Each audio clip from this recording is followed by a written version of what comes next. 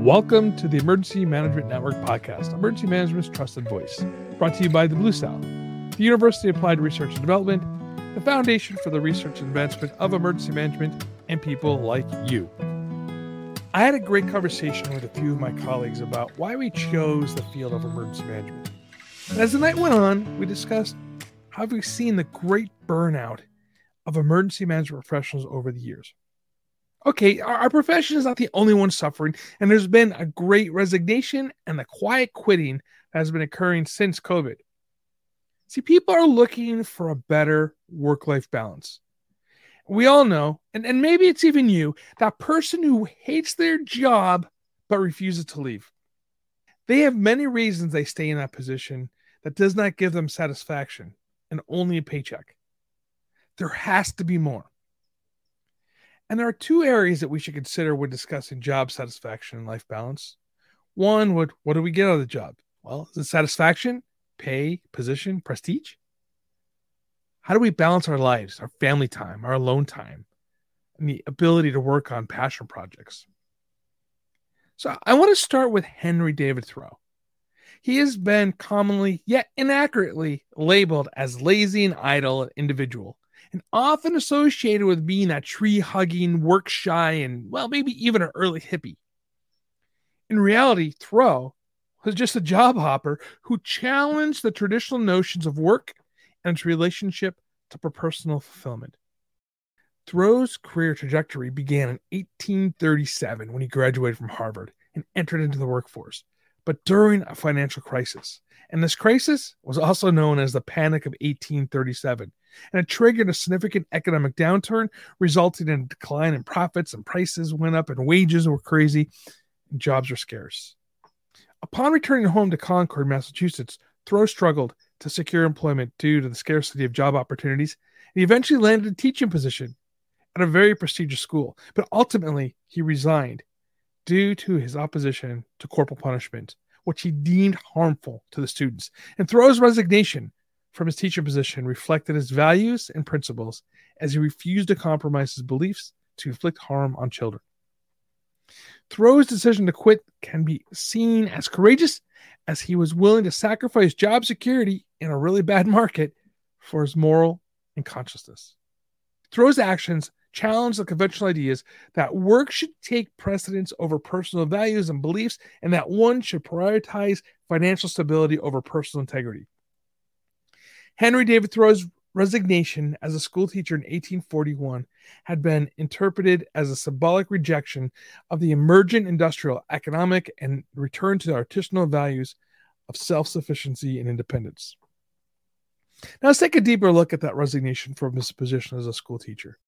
He wrote about his dissatisfaction with the traditional education system and the desire for more meaningful, self-directed life. His resignation was also motivated by his opposition to slavery, which he believed was supported by the time's economic system. Thoreau, with a new way of looking at education, teamed up with his brother John to open up a private academy, or also known as an alternative school. The brothers Thoreau allowed students 30 minutes of recess rather than the traditional 10, and they took field trips with vocational aspects.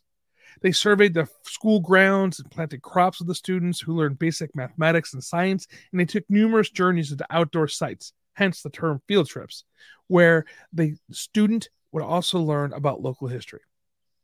Unfortunately, in 1841, the brother closed their small school due to John's death. After the closing of the school, he landed a few jobs, but he was unsatisfied with them, and he determined he needed a better way of living. So starting on July 4th, 1845, a few days shy of his 28th birthday, Thoreau opted for a life of resignation. As the nation celebrated Independence Day, Thoreau embraced his own, walking 2 miles from Concord to the shores of Walden Pond. He would stay there for 2 years, 2 months, and 2 days. Thoreau's embracement of the artisan movement in the mid-19th century, it was a reaction to the growth of the industrialization and displacement of skilled workers by machines and unskilled laborers. Artisans were skilled craftsmen who produced goods by hand and were known for their quality and attention to detail. The movement was characterized by a desire for independence and self-sufficiency and commitment to quality over quantity. Thoreau's resignation can be seen as a reflection of the values of the artisan movement. His rejection of the traditional education system and his desire for more meaningful and self-directed life were consistent with the movement's emphasis on independence and self-sufficiency. Thoreau's opposition to slavery can be seen as rejecting the economic system supported by cheap labor, exploitation, and wealth accumulation. Artisans often worked in rural areas, and their work was often closely tied to the land and the natural world. So Thoreau's retreat to Walden Pond and his embrace of simple, self-sufficient lifestyle can be seen as rejecting the urban, industrialized world and returning to a more natural, authentic way of life. So why does this matter? That's an excellent question because, well, we're all on this trip together, and the field of emergency management is sometimes, well, it's getting brutal. Some people are here for the wrong reasons, and honestly, we're here at a crossroads. Our field involves the coordination of various agencies and stakeholders to mitigate the effects of disasters and emergencies. In this context, the emergency manager plays a vital role in ensuring the safety and well-being of the public. However, our effectiveness can only be projected if we operate in good faith and not by denying our freedom and responsibility of our choices and actions.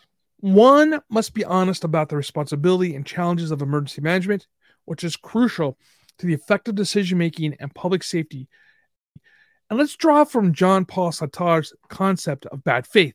According to Sartre, bad faith in the state of self-deception is in which individuals deny their freedom and responsibility of their choices and actions.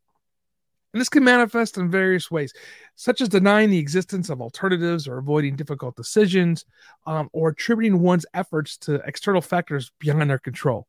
In emergency management, being in bad faith would mean denying the reality of one's responsibilities and role as an emergency manager.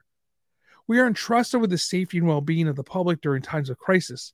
And by acknowledging our responsibilities and accepting the weight of our decisions, emergency managers can make informed and responsible choices that prioritize the community's needs. And by denying one's responsibility as an emergency manager can lead to complacency, irresponsibility, and ultimately harm to the public. So being honest with oneself about our challenges can help us become resilient and better leaders and more effective at our jobs. And emergency managers involves making difficult decisions under those high-stress situations, and honest self-reflection can help us identify our strengths and weaknesses and areas for improvement. By recognizing the weight of our decisions, we can make informed choices and prioritize the community needs. One of the critical challenges of emergency management is the unpredictable nature of disasters and emergencies. Despite meticulous planning and preparation, unforeseen events can occur, which require emergency managers to make critical decisions quickly. In such situations, it can be tempting to deny responsibility for our situation's outcome and attribute to external factors beyond our control. However, this needs to be revised to the reality of emergency managers' role in protecting the public can lead to complacency and irresponsibility, and honesty about one's limitations and weakness is essential for effective emergency management. Emergency managers must be able to identify their strengths and weaknesses, and acknowledging one's limitations and asking for help shows strength and responsible leadership. One must recognize one's flaws to ensure adequate preparation and effective decision-making. And emergency management requires honesty and self-reflection. The importance of self-reflection in emergency management cannot be overstated. Through the lens of Henry David Thoreau and Jean-Paul Sartre, we have explored the significance of introspection and personal integrity in this field. Thoreau's resignation from his teaching position and his embracement of the simple, self-sufficient lifestyle reflected his refusal to compromise his values and prioritize personal fulfillment over societal expectations. Sartre's concept of bad faith warns us against denying one's freedoms and responsibilities as an emergency manager, emphasizing the need for honest self-assessment and decision-making. By self-reflecting, emergency managers better can understand our motivations, our values, and limitations.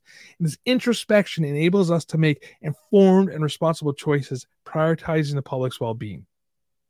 Acknowledging emergency management challenges and seeking support is vital to effect crisis management. So be honest about one's weaknesses and limitations and foster personal growth and continuous improvement in the field. In time, many professionals are experiencing burnout and seeking a better work-life balance. Self-reflection becomes even more critical. In a time when many professionals are experiencing burnout and seeking a better work-life balance, self-reflection becomes even more critical. By examining what we derive satisfaction from in our work and how we can achieve this harmonious balance in our lives, we can make deliberate choices that align with our values and well-being. This benefits individuals and contributes to a healthier, more resilient emergency management profession.